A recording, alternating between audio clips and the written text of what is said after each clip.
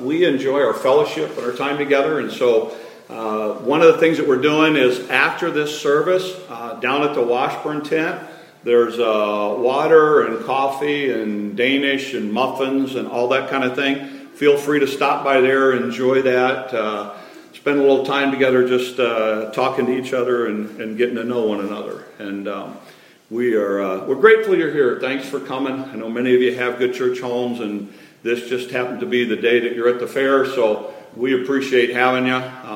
If you don't have a church home, we invite you to stop by and check out what's going on out there, because we do. We've watched the Lord doing some good things, and we're enjoying what we're seeing out there. So before we get going this morning, let's have a word of prayer, and we will get started with the Word of God. Lord, thank you for the day. Lord, thanks for the opportunity for us to gather in a country in which we can freely worship. Lord, that did not come cheap. It came at a price, and we thank you for our men and women who have served and are serving. And Lord, we thank you for your hand upon our lives and our country and what you have allowed us to appreciate and enjoy. And Father, this morning as we gather, may we encourage one another. May we build one another up. Lord, may we take the next few moments and focus on what you would have us to learn today. And Lord, may we not just hear, but may we apply. And when it is all said and done, Lord, may our lives be lived differently this week because of you and your word and our obedience. So we thank you for the opportunity and speak to our hearts, and thanks for the time. These things we ask in your name. Amen. This morning, I want to go to a text that I went to a number of years ago, but I want to go from a different perspective. And the text is in John chapter 4. So you're going to have to bear with me because I'm going to read a fairly lengthy story, and then we're going to talk about it for a few moments, and then we're going to apply it to our own lives. So it's found in John chapter 4. It's a story of Jesus. And in this story, in John chapter 4, Jesus has been in Jerusalem. He's been ministering. He's been doing his thing there, and he decides he wants to go to Galilee. And so he makes the trip to Galilee. Now, from Jerusalem area to Galilee, there's two main routes. One route goes through Samaria, and one route skirts around it. Normally, Jews, because they wanted nothing to do with Samaritans, skirted around it. They didn't like the Samaritans didn't like them, so whenever they had to travel through that area, they would often bypass it. But we pick up the story in John chapter 4, and here's what it says. It says, and he, speaking of Jesus, must needs go through Samaria, and he comes to a city of Samaria, which is called Sychar, to a parcel of ground that Jacob gave to his son Joseph. And this goes all the way back into the Old Testament. It says, now Jacob's well was there. Jesus, therefore, being wearied with his journey, sat down by the well, and it was about the 6th hour. So this is the middle of the afternoon. It says, there comes a woman of Samaria to draw water. And Jesus said to her, give me to drink. For his disciples were gone away to the city to buy meat. Then said the woman of Samaria unto him, how is it that you, being a Jew, ask drink of me, which I'm a woman of Samaria? The Jews don't have any dealings with the Samaritans. And Jesus answered and said, look, if you knew the gift of God and who it was that asked you, give me to drink, you would have asked of me, and he would have given you living water. And the woman said unto him, sir, you have nothing to draw water with. The well's deep. And from how are you going to give me that living water?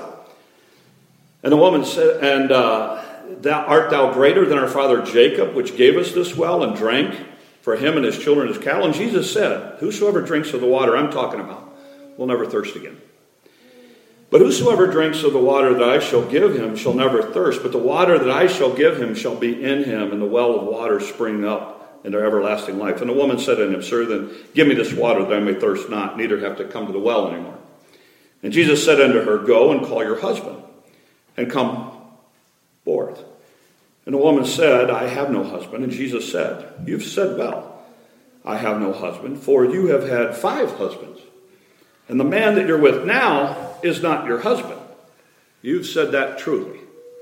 And a woman said, sir, I perceive that you're a prophet. Our fathers worshipped in this mountain, and you say that in Jerusalem is the place where men ought to worship. And Jesus said, woman, believe me, the hour comes when you shall neither worship in this mountain nor Jerusalem to worship the Father.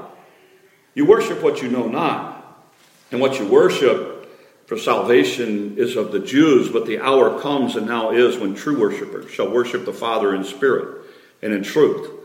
The Father seeks that type of person to worship him. God is a spirit, and they that worship him must worship him in spirit and in truth.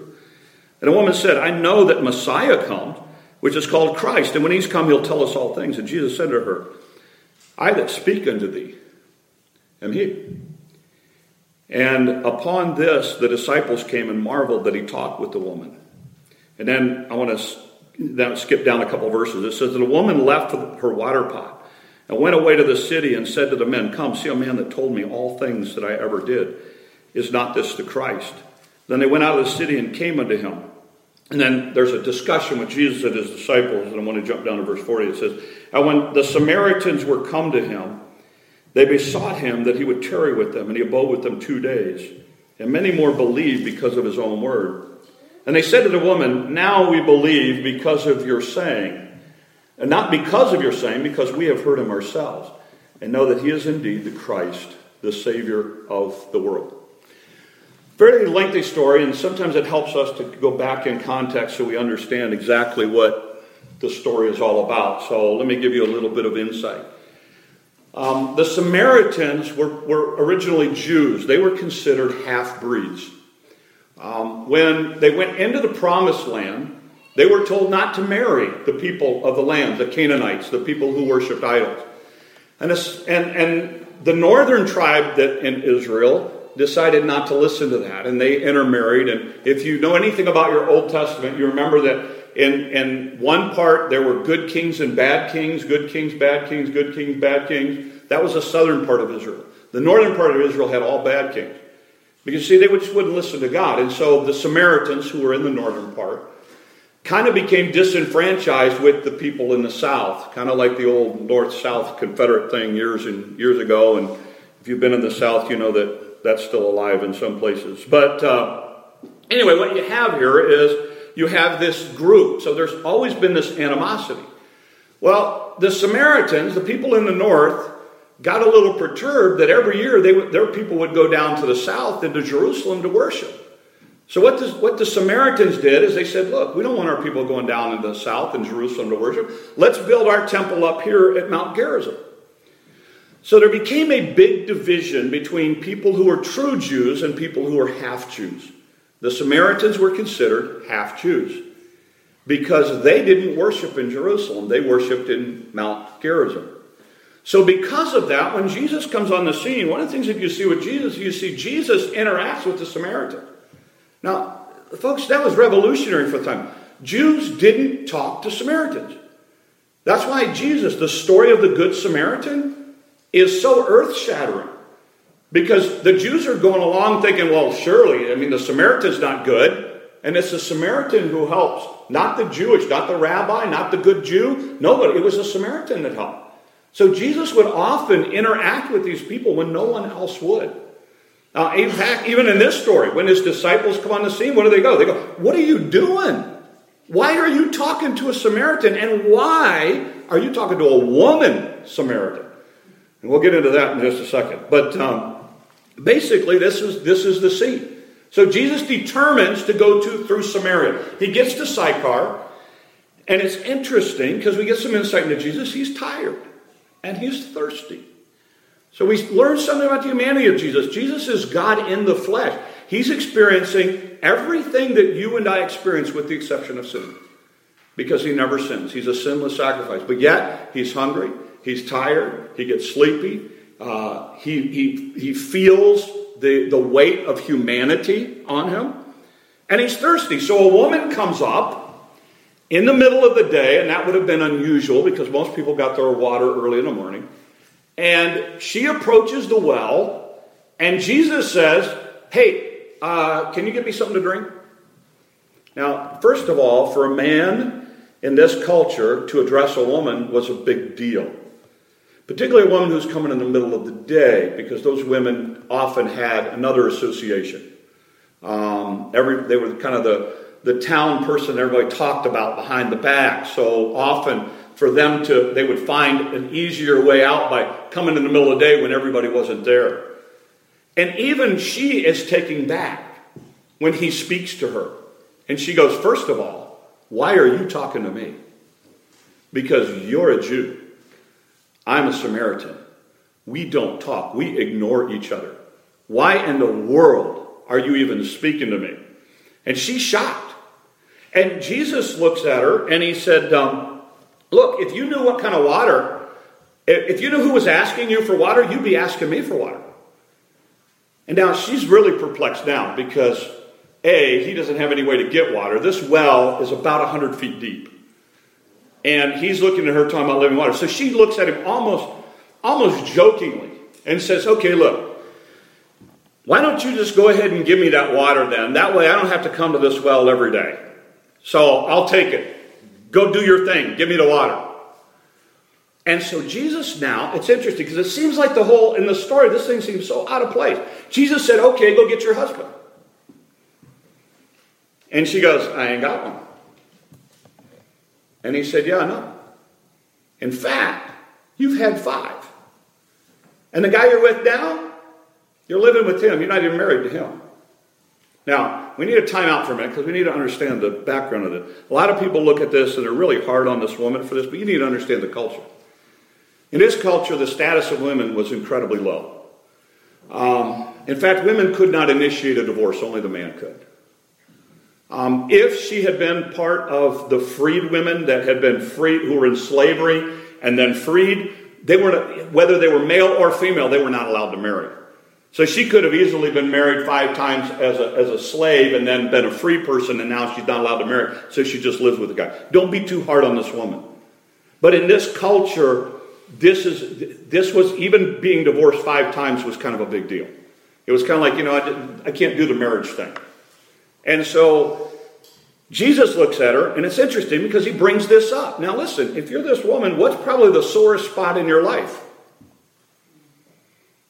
Your past. Because it's painful. And she's looking at it, and Jesus goes, yeah, you've been married 5 times, and the one you're with now is not your husband. I get that. And notice her response right away. You are a prophet. There's no way you could have known this unless God revealed this to you. You're a special messenger for God. And then, what does she do? She goes right into an argument about religion. Hey, since you're a God's guy, let's talk about where we should worship. It's the reason that I, as a person, never introduce myself as a pastor. The last thing I want people to find out is that I'm a pastor. You know why? Because the average person, the second they find out you're a pastor, they're like, hey, I got this question about the Bible. It's like, wait a minute, I'm a human being first, okay? Do you see me? Not the pastor thing. And the second she finds out he's a prophet, she's got a question. Hey, look, who's right? Are the Jews right or the Samaritans right? She wants to go right to her religion. And Jesus looks at her and he goes, you don't get it. It's not about that at all. Worship, following God, is about spirit and truth. It's about what happens internally, what's happening that affects you externally. It changes your life. It's not about this. It's not about places, honey. You're missing it completely. And Jesus points this out to her. And she's just flabbergasted. So what happened? As she's having a discussion, the disciples approach. And what do? They look at you, oh, Jesus, we're so glad you got to talk to somebody about eternal life. Why were you talking to a Samaritan? Don't you know Jesus? We don't do that. Did you miss that in your upbringing? We don't talk to Samaritans. And we really don't talk to women Samaritans at a well in the middle of the day. Do you know what they're going to say about you? This is not a conversation you should have been having, Jesus. And they get into this lecture thing with Jesus, and they go back and forth, and they're like, in fact, they actually try to feed him because they think that he's delirious. And they go, hey, look, you got to get some food in you because you're making some really bad decisions here. The woman goes back. She goes to the town hall or the town gathering and tells the men what had just happened. Now, think of it as our modern-day coffee shop. So she runs to the coffee shop and says, hey, guys, there's a guy over at the well you got to go see. He's the Messiah. He's the Christ. This girl has some Bible background. She understands some Bible stuff. He told me everything I've ever done, and he still talked to me. Let's go check him out. And they now come to Jesus.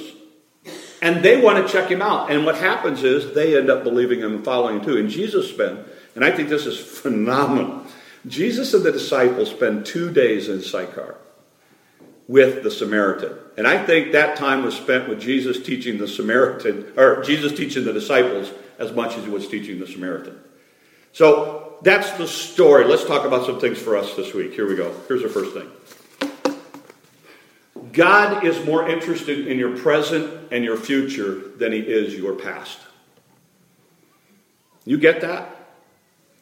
You get the idea that when Jesus, the only reason Jesus even brings up her past is so she can see her need for Jesus. You see, being married 5 times tells me one thing about her. She's looking for a relationship that lasts. But she never found it in a guy that she married. And Jesus knows that. He knows that her real need is a relationship. So he confronts her and he goes, okay, go get your husband. Oh no, I've had 5 of them. That thing's not for me. That doesn't work out for me. Jesus never addresses her past again. Why? Because Jesus is more concerned about her present and her future. And you know what? That's no different for you and I. I deal with people all the time that say, you know what? You don't understand. I can't do the church thing because you don't know my past. My past is so bad. I've actually had people tell me, you know what? If I walked into a church, God would burn it to the ground. Because I am so, you don't know how bad my past is. You know what I tell them? Don't worry, we built it really well. You know, we put up a steel building. Don't worry about it. Because you know what? Here's the thing. You need to understand God's in the process of changing lives. He's more concerned about you coming to know him and establishing a relationship and your future than he is about your past. He knows about your past. It doesn't take him by surprise. And he's not interested in you living in your past. Satan is.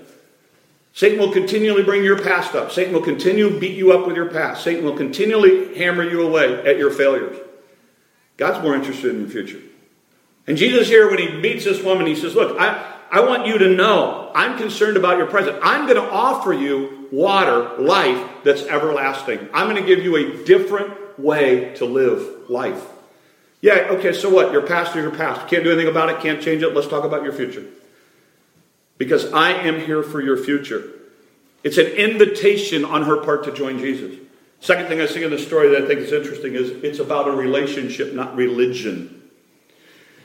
Jesus comes to her and he said, look, if you knew the gift of God and who said give you a drink, you'd be asking me. Jesus makes it personal. See, we think that Christianity and church and religion is about systems and formality and places and stuff like that. It's about a relationship with Jesus Christ. And that's what, the second she finds out he's a man of God, what does she want to do? She wants to have a debate about where we should worship. And Jesus goes, it's not about that. It's about what's in your heart. It's about what's happening in your life. It's spirit and truth. It's about something internal and external. It's not about the system or the hoops that you jump through. It's interesting to me because, one of the things I ask people is, why do you go to church? Because I know people who go to church and they go through these rituals and I go, what do they mean? They go, I don't know, we just go. Why do you go? Well, my parents went. I'm like, then what are you doing? It's about spirit and truth. And I've had people say this to me, well, you know what? I don't want anything to do with Christian because I know this Christian. And if that's what Christianity is, I don't want any part of it. Look, I'm one of those black and white kind of guys, so I might offend you, but you know what? That's just dumb. That's just dumb. Because you're focusing on the wrong person. It'd be like me driving to Sioux City this afternoon and a truck driver cuts me off. And I go, you know what? All truck drivers are bad. Because of that one truck driver or those 5 truck drivers that cut me off. You go, well, that's pretty immature. I mean, come on, get over it. There's a lot of truck drivers. You can't take the whole lump and lump them in. Exactly, and you can't do the same thing with Christians. By the way, if you're focused on the way other Christians act, you're missing the boat completely anyway. Because see, we don't follow other Christians, we follow Christ. So you focus on what Christ says, not what other Christians do. Now, as a Christian, my goal is to try to live in the teachings of Jesus Christ, but the reality of it is I still have a human nature too. And the reality of it is I don't always do what I ought to do. And if you're looking for a church of perfect people, it's like I tell all our people, well, go somewhere else because it ain't here. We're all a work in progress. We're all trying to be more like Christ in the way that we live our lives. But you know what? We fail just like everybody else. Because we're not Christ yet. We're not with Christ for all of eternity. So we're not at that point yet. And this woman wanted to make it about, well, where are we? It's about the religion. It's about, is Garrison the place or is Jerusalem the place? She goes, it's not about that at all. It's about your heart before God. Spirit, truth. And he drives this home to her. And I guess the question I always ask people is, does it make a difference? I mean, does your faith, Christianity, religion, whatever you want to call it, does it really make a difference in the way you live your life? Because genuine Bible Christianity should impact the way you live your life every single day. It's about a relationship with Christ. And the other thing is this, it's personal. It's very personal. It's interesting, when the people from the town came out, the thing that they said to the woman is, now we believe, not because of what you said, for we ourselves heard him, and we know that this is indeed the Christ, the Son of God. It's personal. And these people from Sychar come out and listen, you and I don't understand how big a deal this was.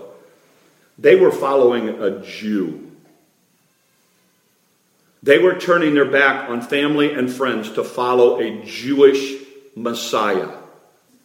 That's huge.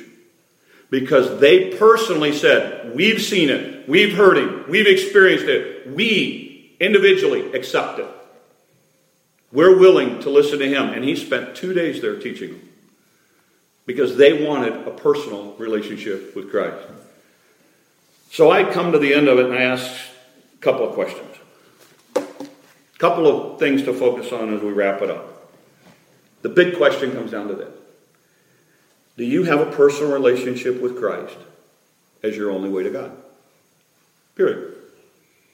You have a personal relationship with Christ as your only way to God. You see, it's about your present and your future. It's not about your past. Some of you are going, well, you don't understand. You don't know how messed up my life is. Let me tell you something. I have watched God. I've been at this thing over 30 years. I've been in this church over 25 years. I have watched God do some incredible things. I have watched people with pasts that would break your heart. And I have watched God give them hope and purpose and joy and peace. And a way to live life that they've never experienced before. It's not about your past. It's about what God can do with you in the present and in the future. It's an invitation to a relationship with Christ. And that's the second thing. It's about a relationship, not religion. I can't tell you the number of people I hear, oh, I got my church, I got my religion. Yes, so did she. But she didn't need a religion. She didn't need to travel up to Mount Gerizim and make it about worship. She needed a relationship with Jesus Christ. It's not about your church. It's not about the hoops that you jump through. It's not about catechism or baptism and all those other things that everybody tells you are the way to heaven. It's about a personal relationship with Jesus Christ as your Savior, as your Lord. You go, well, you don't understand how hard it is for me to walk away from my family, my background, and blah, blah, blah, blah, blah. Yeah, Jesus talked about that. But you see, this is the last thing. It's personal. It's not about your family. It's not about your heritage. It's not about your background. It's about you individually, personally, before God. What do you believe? What are you trusting in? Who are you following? What difference does your faith make in your life? Because you see, it should make a world of difference. And that's the hope that Jesus offers, that he can talk to a woman who no one else, even his own disciples said, you shouldn't be talking to her. And he goes and he talks to this woman. And because of her past, even her own people had rejected her, but Jesus doesn't. And Jesus offers her the incredible gift of eternal life. And she goes into town and she says, I got to go tell you guys what just happened. And they all come and they get to experience it as well. Why? Because it's personal. Because it's about a relationship. It's not about your past. So I close this morning with this. Too many people think church and Christianity is about religion.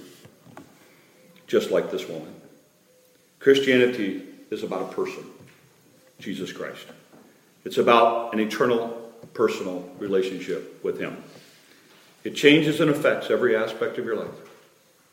Please make sure that you have that personal relationship with Christ and not just religion. We always do this every year, but in the bulletin is printed a whole lot of verses and a whole lot of things explaining it in detail. But really, it's pretty simple. You acknowledge that you're a sinner, you believe in Jesus Christ, and you confess Him as your Lord and Savior and make Him your personal Savior. For me, I was 16 years old, did it sitting in a chair in Detroit, Michigan, with about 30 other teenagers. I've had people do it driving home from church. I've had people put their faith and trust in Christ sitting at a fairground. It's about making sure that your trust is in Christ. And that is our prayer. And that's what we're about. And it changes everything for us. And it'll do the same thing for you. Let's pray. Lord, thank you for your word. Thank you for salvation. Thank you for the cross, for loving us so much that you were willing to go to the cross for us. And Lord, if there's some here that, Lord, they're like that woman, they're following religion and systems, and Lord, maybe they don't have any religion at all. Maybe they're just going along on their own. Lord, would you help them to understand what you offer? And Lord, we thank you for loving us enough to care about our future and not our past. So may this be a day of change. May it be a day that we who are Christians appreciate and value what we have. And for those who aren't, that Lord, maybe this might be the day that they come to be a part of your incredible family. These things we ask in your name. Amen.